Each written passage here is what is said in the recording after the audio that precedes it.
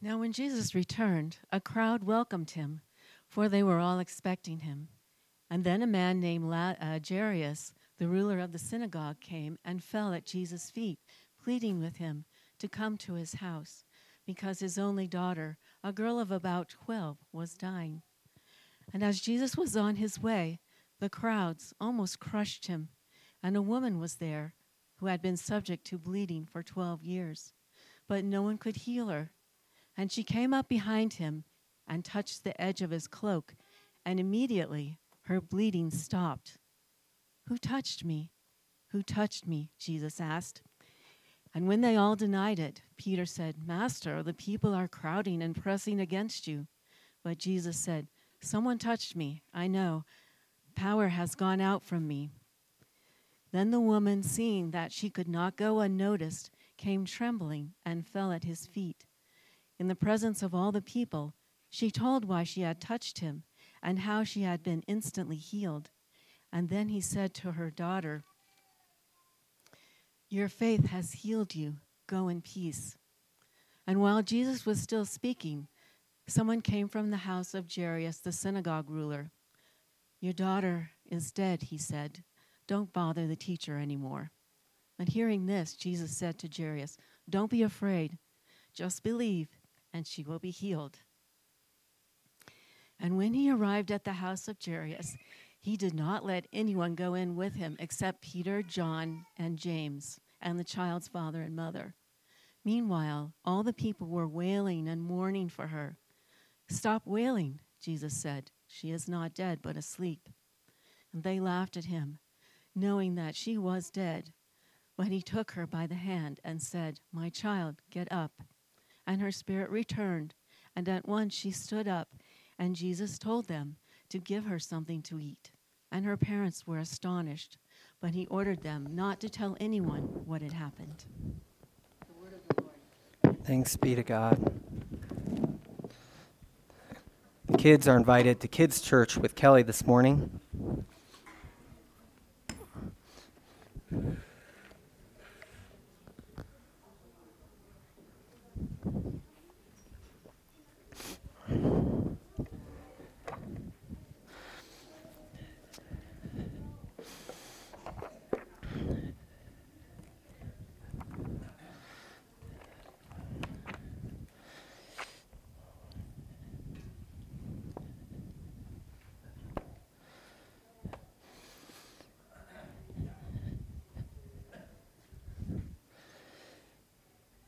I am the resurrection and the life, says the Lord.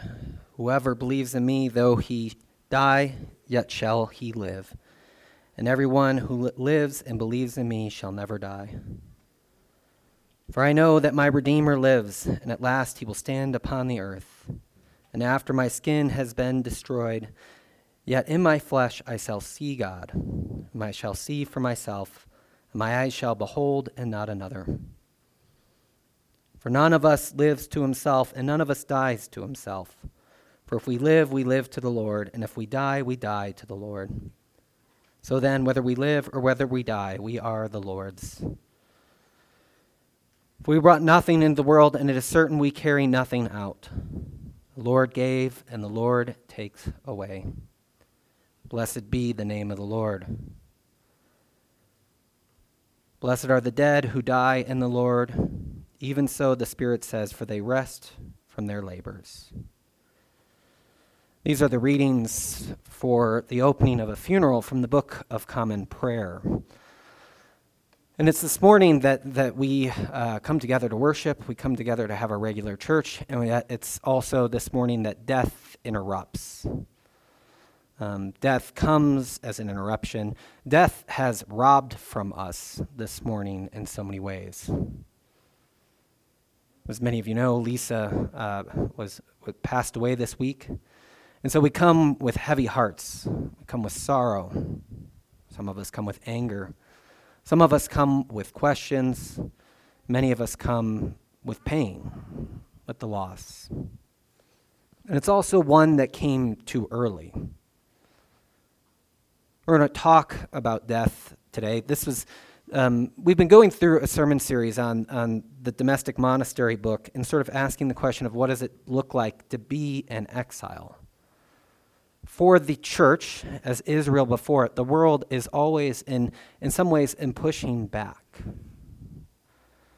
And so what did it mean for us to establish homes, and in the words of Jeremiah, which we've read every week, to build houses and to settle down, to plant gardens and eat what they produce, to get married, to have children, to seek the peace of the city has been the question.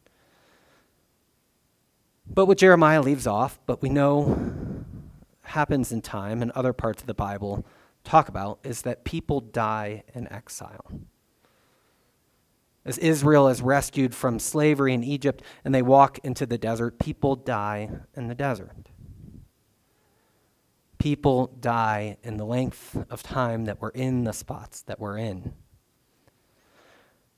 The question was how then to faithfully die. That was what the book raised for us. What does it mean to see our limitedness, to see the limits of life, and then for there to be a difference in the way that Christians die? So much of our world, I don't know if, I think over 40%, let's just say, I think it's higher than that, of our medical expenses are spent on procedures that prolong life only 6 months. We live in such fear of death. We live in this challenging time. There's a theologian who likes to ask people in the modern world how they'd like to die, and most people say painlessly in my sleep, and this, that, and the other. And what he says is that it's interesting because what it seems to suggest is that we don't want to be a burden to anyone, but also that we don't want to trust anyone. We want to die in a way that we don't know we're dying, which is another challenge. And he says it's a bit interesting because if you asked a medieval person or somebody before that, they'd want to die with enough time to make peace with their loved ones. It's the way he says it, he says to make peace with their enemies, which by that in medieval times meant your family. To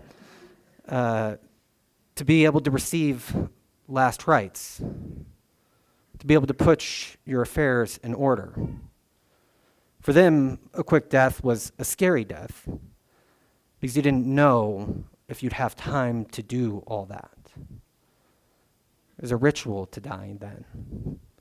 He actually says, incidentally enough, that the changes we've experienced might suggest that we no longer fear God, as the medieval person did, but we fear death. And how is it we come around on that? Before we go too far, there's one other thing I want to say, and it's the temptation we'll have to explain why this happens, to explain why death rears its ugly head and interrupts our lives. This is from an interview with the theologian Stanley Hauerwas, but it captures for me, I think, the space Christians can inhabit.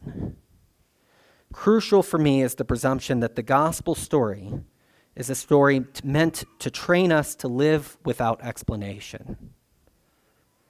Explanation presumes that if I can just account for why what happened did happen, then I will be able to live with what has happened. We presume that if we can explain why it happened, then we'll be able to live with it.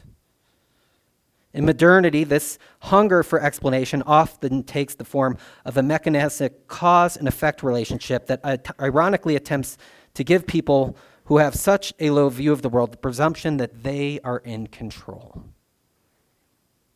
If I could just explain it to you, 2 + 2 = 4. And this is the hard part, this is not a quote, that somehow we think it would make it better. Like any answer or solution would somehow make these moments of mourning easier. I just don't think that's the hope we have.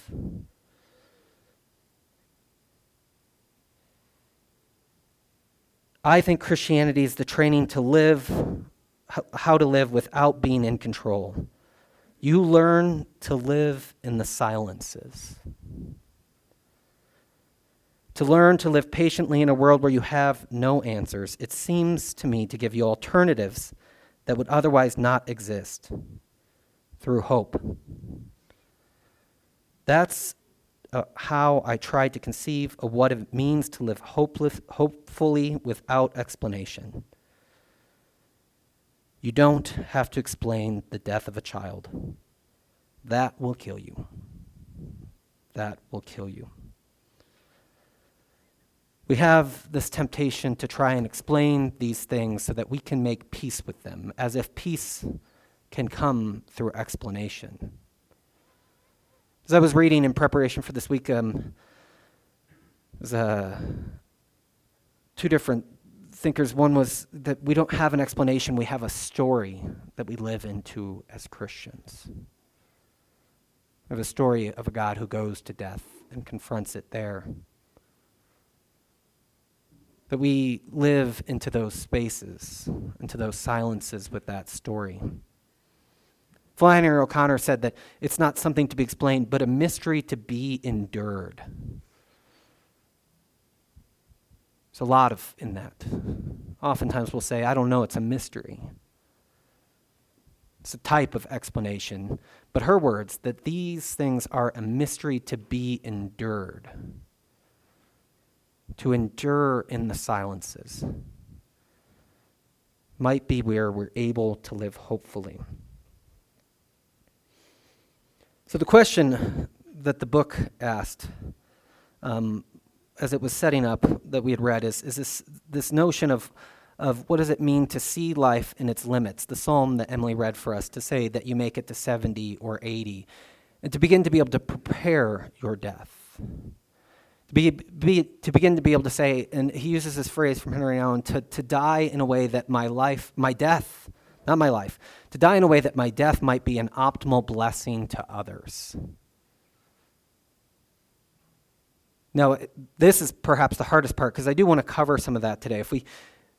If today was supposed to be about death and we confronted death this week, it would seem weird to then not talk about death. So I do want to talk about some of that, but it's partially hard for me to talk about, because when I think about Lisa as she's been lost to us, if there's somebody who might model what it means to die faithfully, to ask the question, what would it mean to die in a way that my life is a blessing to others, that my death is a blessing to others, she would have been somebody I would have waited and longed to see that with. And yet we were robbed of that, and it was stolen from us, and death has interrupted. But that doesn't mean it's still not a question for some of us. Rolheiser, using the John of the Cross, talks about how these three phases of our lives that are pretty typical for most of us is the first is the dark night of the senses, which he calls his essential discipleship. But this is where we sort of try and ground and figure out our lives. Who am I going to marry? Where am I going to live? What is my career going to be? How am I going to be in this way? And this is where we're setting the roots for ourselves so that we can sort of live our lives. That this is the spot of life in which we all go through, in which we're trying to, or many of us go through in this order, we try and figure these things out. It's essential. There's not much of a choice here. And the questions during this period are often, if you're going through this, and John of the Cross and Rolheiser are trying to ask, how do we do this Christianly? Like the question going through this is what training might I receive? What college might I go to? Which person might I marry? So that my life can then be lived in service. That I might give away some, that you're grounding these things, figuring these questions out, so for the purpose of loving God and loving your neighbor and to be that type of person, but these are essential things that must be done. And so we go through this phase. The second phase he calls is where we're trying to learn proficiency. This is what Rolheiser then calls general discipleship. I found my house, I found my home, I found my partner, if I'm called to one, my spouse. I found my child. I found myself in a spot. And so in this question, we ask, how sort of will I give my life away out of that, now that I have grounding, that now that I've settled into this place? This, I think, one is challenging today because we live such nomadic lives. So many people, I don't think, ever feel that way. I think part of it has to do with our own choices. I mean, I don't think it's like I just need to keep moving and climbing the ladder, but But I think if we view these things properly, and what that psalm that Emily read for us today, to number our days, it might give us the reset to say, up and to the right isn't the only way life goes, as if it were a graph. That we might choose limits. The question in this phase is, how am I faithful to the commitments I've made? To my marriage partner, to my children, to my friends, to the people that surround me, to my church, to my job. How do I live faithfully and give away my life in those places? The last one, John of the Cross calls the dark night of the Spirit. This is in chapter 8 of the book. If you still have it, you can review it there. But the dark night of the Spirit, which is radical discipleship, is where that question that Nouwen asks is, how do we die in such a way that our deaths are an optimal blessing to our loved ones? This is the hardest, because I think in the modern world we often live as our lives are limitless. No end shall come for me. And you find this too in the way in which the nice senior facilities are being designed so that you can live your best life now until you are 70 or 80. There's no question of how we might live into that.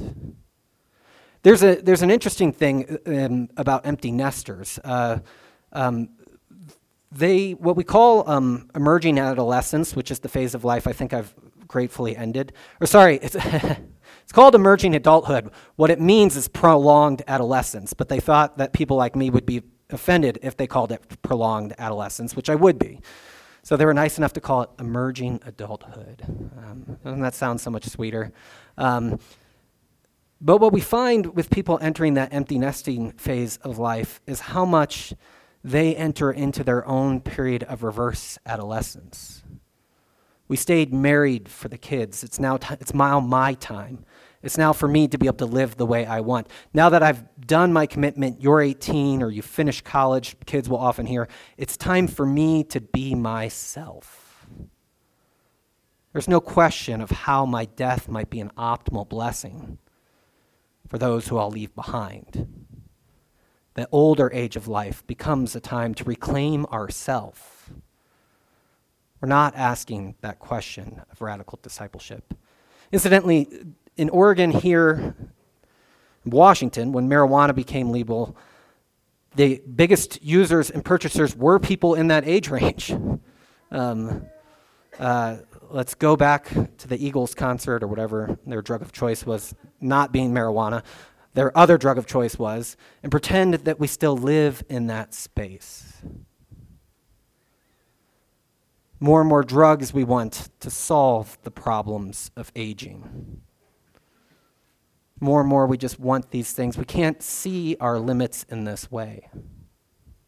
This is why I think it's called radical discipleship or the dark night of the Spirit.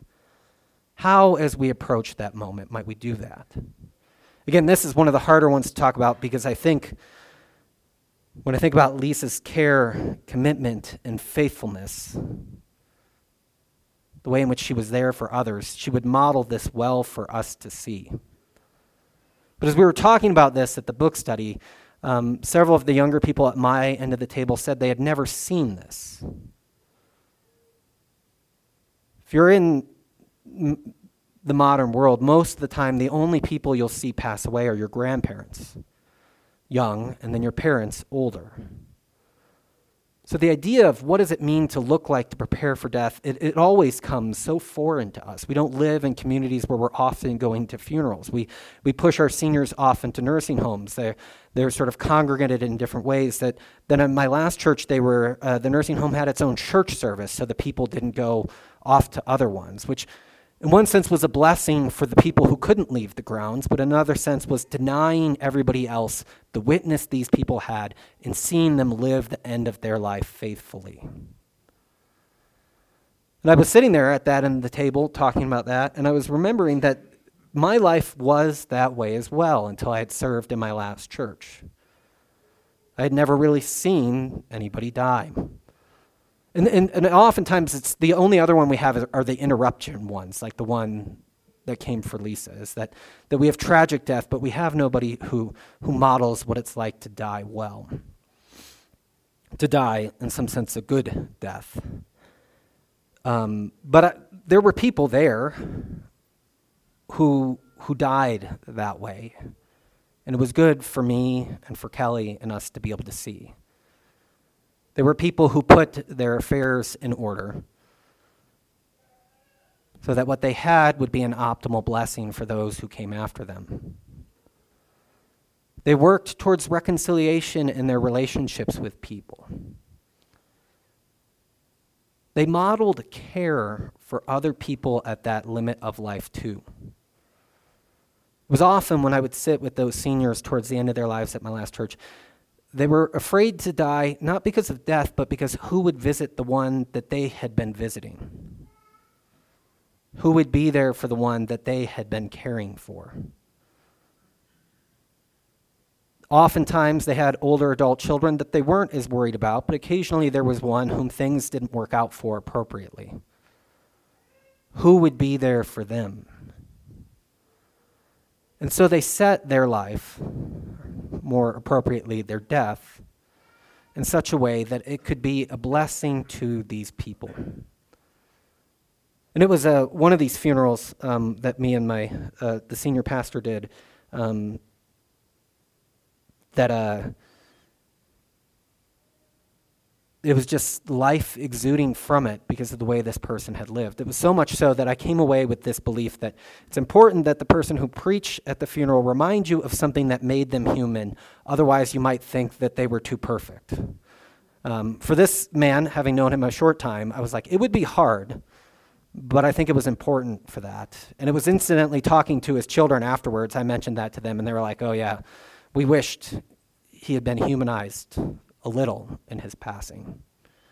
We didn't forget that on purpose or out of malice. It was just sort of, this is who this person was throughout their lives. And the challenges that come with naming that. That chapter starts with the author visiting an older monk, and he says, do you still wrestle with Satan? And he says, no, I wrestle with God. He says, with God, you hope to win? And he says, no, I hope to lose. But my bones are still with me and I resist. That I hope to lose with God. We're talking about that at House Church. And what it said to me was what Satan doesn't have a lot of temptation for 80-year-olds. Not because you're not tempted, but because he's either won or lost in your life at that point. It's that losing to God where victory will come at that moment. Some people have so made themselves angry or resentful or controlling or blaming of other people that are lustful or consuming of all their own lusts that as they get older, that's just what comes out of them. Some people who resisted earlier in their lives have become so loving and kind and sharing that it would be a loss for Satan to try again at that age. It's for them to lose to God. Again, it's not hard for me to think of the one we lost on how she might model that well for us as well. Because if you think of the type of person you are as what comes out of you when you pass, in that way, it would have been something to see. Then the last thing for today, and it's three things, so don't get your hopes up, is I want to talk about these three ways in which sort of death relates to us. This was planned earlier in the week, but takes up a bigger spot, I think, with what happened. And there's these three kinds of death that we confront, sort of. There's death, small d, lowercase, death. There's capital D, death. And then for the Christian, there is the death in Christ, the faithfulness. The first one, lower d, death, is this the book of Genesis, it says that my spirit will not reside in humans forever. That we are grass and we wither away. That we are creatures, finite and with limits. This is just part of what it means to be alive. Life, in some sense, is defined by birth and death. They are the things that make what we call life, life. And so this first death is that very natural one. And in cases like the ones that I talked about with the people who are able to prepare for it and prepare for it well, it can almost be greeted as a good end to the story. It can almost be seen as the resolve. For people who suffer immensely towards the end of their life, or sadly their whole lives, this kind of death can also be received as some of grace, as some of that this is right for this time, that we don't live forever in these pains and in these agonies and in these trials. This death also has two. In the words of Psalm 90, which we'll revisit again at the end in the reading from Luke, but this death has a way in which we can be taught wisdom, or we can use it as an invitation to sin. It's not entirely neutral, this death, either. There are people who say, teach me the number of my days so I can set my heart to wisdom. This natural death is coming. But then there are people, like a friend I had in college. This is a real friend. Well, I don't know if I'd call him a friend now, but he thought that it was his responsibility, knowing that he would die someday, to never turn down the invitation to sleep with someone. Because he didn't want to die, knowing that life has limits and that life ends that way, knowing that he had not had as much sex as possible. There's a way in which this type of death also pushes us towards folly. Sad, I knew someone like that, but we see it in less obvious forms. I want to consume as much as possible. I want to make sure I've traveled to every place I've ever wanted to travel. I want the biggest bank account I could have.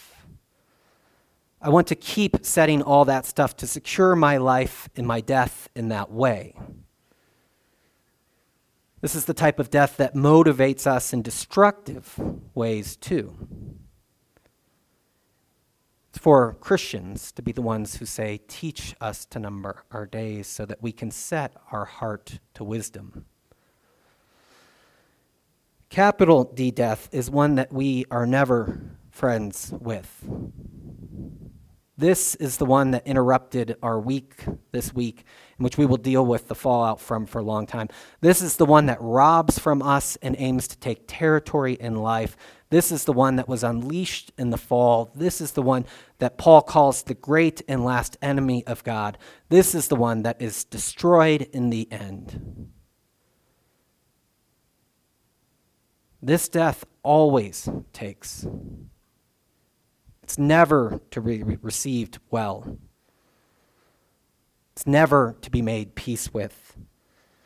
We recently read this quote from Nicholas Waltersdorf, but when he lost his son, he said, somebody said to his wife, Claire, I hope you're learning to live at peace with Eric's death.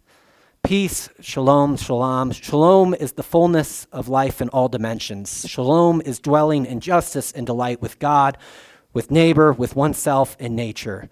Death is shalom's mortal enemy. Death is demonic. We cannot live at peace with death. When the writer of Revelation spoke of the coming day of shalom, he did not say that on that day we would live at peace with death. He said on that day there will be no more death, or mourning, or crying in pain, for the old order of things has passed away. I shall try to keep the wound from healing in recognition of our living still in the old order of things. I shall try to keep it from healing in solidarity with those who sit beside me on humanity's mourning bench. This capital D death is the one we respond to in this way. There is no round that this death comes to destroy, comes to take from us our delight, and aims in many ways to set us against God too. This is the one whom he says the wages of sin are death. Which brings us to the final one, which is the death of the faithful in Christ. O death, where is thy sting? Death, where is thy victory? In Christ, I can't remember who said this, in Christ there is the death of death. Death dies with Christ. The enemy we spoke of in the last one and this one is conquered by him. This is the one in which he destroys that. He defeats this one. As we are united with him in death, we are united with him in resurrection. Death for the faithful one in Christ includes this encompassing within what Christ has done for us.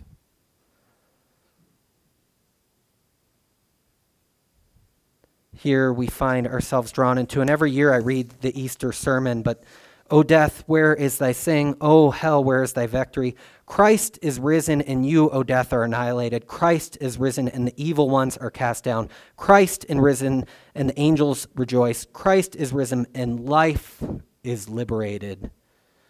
Christ is risen, and the tomb is emptied of death. For Christ, having risen from the dead, to become the first fruits of those who have fallen asleep. For the death in Christ, we await this resurrection, this life, in which he will bring us back up from that. So we are united with him in death. We are raised into new life with him. Which brings us to the two readings from this morning, just to talk about briefly. The first one that had that teach us to number our days so that we may gain a heart of wisdom. Psalm 90 has this amazing part in which half of it is in the book of Ecclesiastes. Half of it is in this futility. Half of it is in that God's anger has turned towards us, that we are people who are bound in limits, and that this is where we are. It's amazing because it's doing it faithfully. It's not upset at this is the order of things, but it faithfully is saying, we turn to dust. This is our life. We are swept away in death. We're consumed in anger and indignation, in your anger and indignation. And yet, what happens at this point where we are told to teach, for God to teach us to number our days, that we may gain a house of wisdom, it turns. If it's as if it has half of its foot, or 1 foot, not half of its foot, 1 foot in Ecclesiastes, and the other book in the book of Revelation, that it proclaims this fullness on the other side. It says, relent, Lord, how long will it be that this is the way things are? How long will this be? Have compassions on your servants. Satisfy us in the morning with your unfailing love, that we may sing for joy and be glad all our days. For us to be taught to number our days so that we may be glad in them. Make us glad for as many days as you have afflicted us, for as many years as we have seen trouble. May your deeds be sown in your servants, your splendor in their children. May the favor of the Lord our God rest on us. The psalm that begins and honestly confronts death. Establish the work of your hands for us. Yes, establish the work of your hands for us. We're caught in these three deaths, or this way, in which we need to exist in mourning and conflict with death. And yet we always have that other side as well. For the dead of the faithful in Christ. This comes even more amazingly up in our story from the Gospel of Luke. It's a story of interruption. It's a story of death. It's a story of new life. But these three phrases, and this is the order that they appear in, always stick out to me. The older woman who touches his cloak and is healed. She begins to testify about it, and he says to her daughter, which is an amazing, because the guy who came to her at the beginning, his daughter is sick. The woman who interrupts Christ, who receives healing along the way on his journey to that place, daughter, your faith has healed you. Go in peace. For the Christian, we've felt this touch. We may not all have been miraculously healed. That's not my story either. But in some sense, in wanting to get in on this thing and receiving baptism and practicing this way, we hear that God has healed us. And our next challenge is to go in peace. But at the moment that life is breaking into the world, these people come from where the woman has died, and they report to him that your daughter is dead. This too is where we live our lives. As we hear news reports of that faith has healed, which is not covered in the news, but in our lives, we also get reports that death has shown its ugly head again. That death has come. Your daughter is dead. So much so that when Christ shows up at the tomb, or at where the little girl is dead, that there's almost jeering at him for thinking that he can raise her. It's a futility of death in our world. And yet, for the Christian, what we await, what our hope is in, what our longing is in, is for as though we may die, that we may hear, rise, sleeper, rise from the dead, the light of Christ shine in you, that God will speak to us again. My child, get up. The house of death is no longer a house of death, but turned to a house of joy. All three of these we live in. All three of them have real emotional depth. There is nothing about your daughter is dead that you can make peace with, as Walter Sturff said. Doesn't deny that we wait to hear, my child, get up. Us, rise. Our loved ones who have passed, get up. That we might be risen to new life in that way.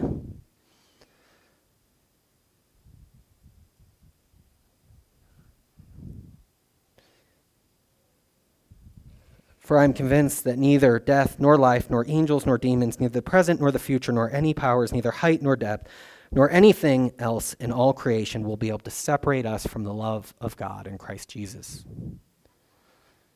It's Paul writing in Romans. That this love is stronger than death is the good news for us. In the back of the bulletin is the quote for this Sunday, which comes from the Heidelberg Catechism. It's the first question. I think it's important that it's the first question because it sets the tone in so many ways. But what is your only comfort in life and death?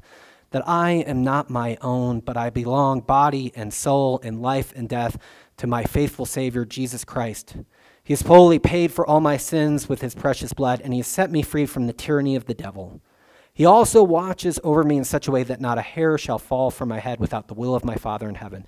In fact, all things must work together for my salvation.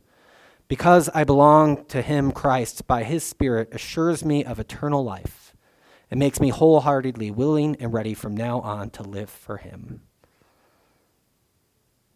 We are creatures, we are not our own. But we belong body and soul and life and death. As Lisa knew, and as a reminder for at least the new, and as a reminder for us, to my faithful Savior, Jesus Christ, whose love is stronger than death. For the prayer as we pray to end, if you would join me in praying this prayer. This is from the evening Compline service. It's attributed to St. Augustine, but it was definitely not written by St. Augustine. But if we could pray this prayer together, this is what you pray at the end of night. In that service, it's the last prayer before bed. But pray that prayer together as we think about those in our lives, and then the music team will come up and we'll close with a song. Keep watch, dear Lord, with those who work or watch or weep this night, and give your angels charge over those who sleep. Tend the sick, Lord Christ, give rest to the weary, bless the dying, soothe the suffering, pity the afflicted, shield the joyous, and all for love's sake. Amen. Amen. God, you have called us together as your people today, as your people in mourning, as your people confronting death again, as your people hearing the sad news that one has died. May our hearts be drawn at this time both to what we've received in you. Daughter, your faith has made you well. Son, your faith has made you well. Go in peace. May we also be drawn our hearts upward as they can, not away from the darkness that's come in our lives, but to the joyous good news that we will hear, my child, get up. And the house of sorrow will be transformed into a house of feasting in your presence. We ask all this in the name of the Father, and the Son, and the Holy Spirit. Amen.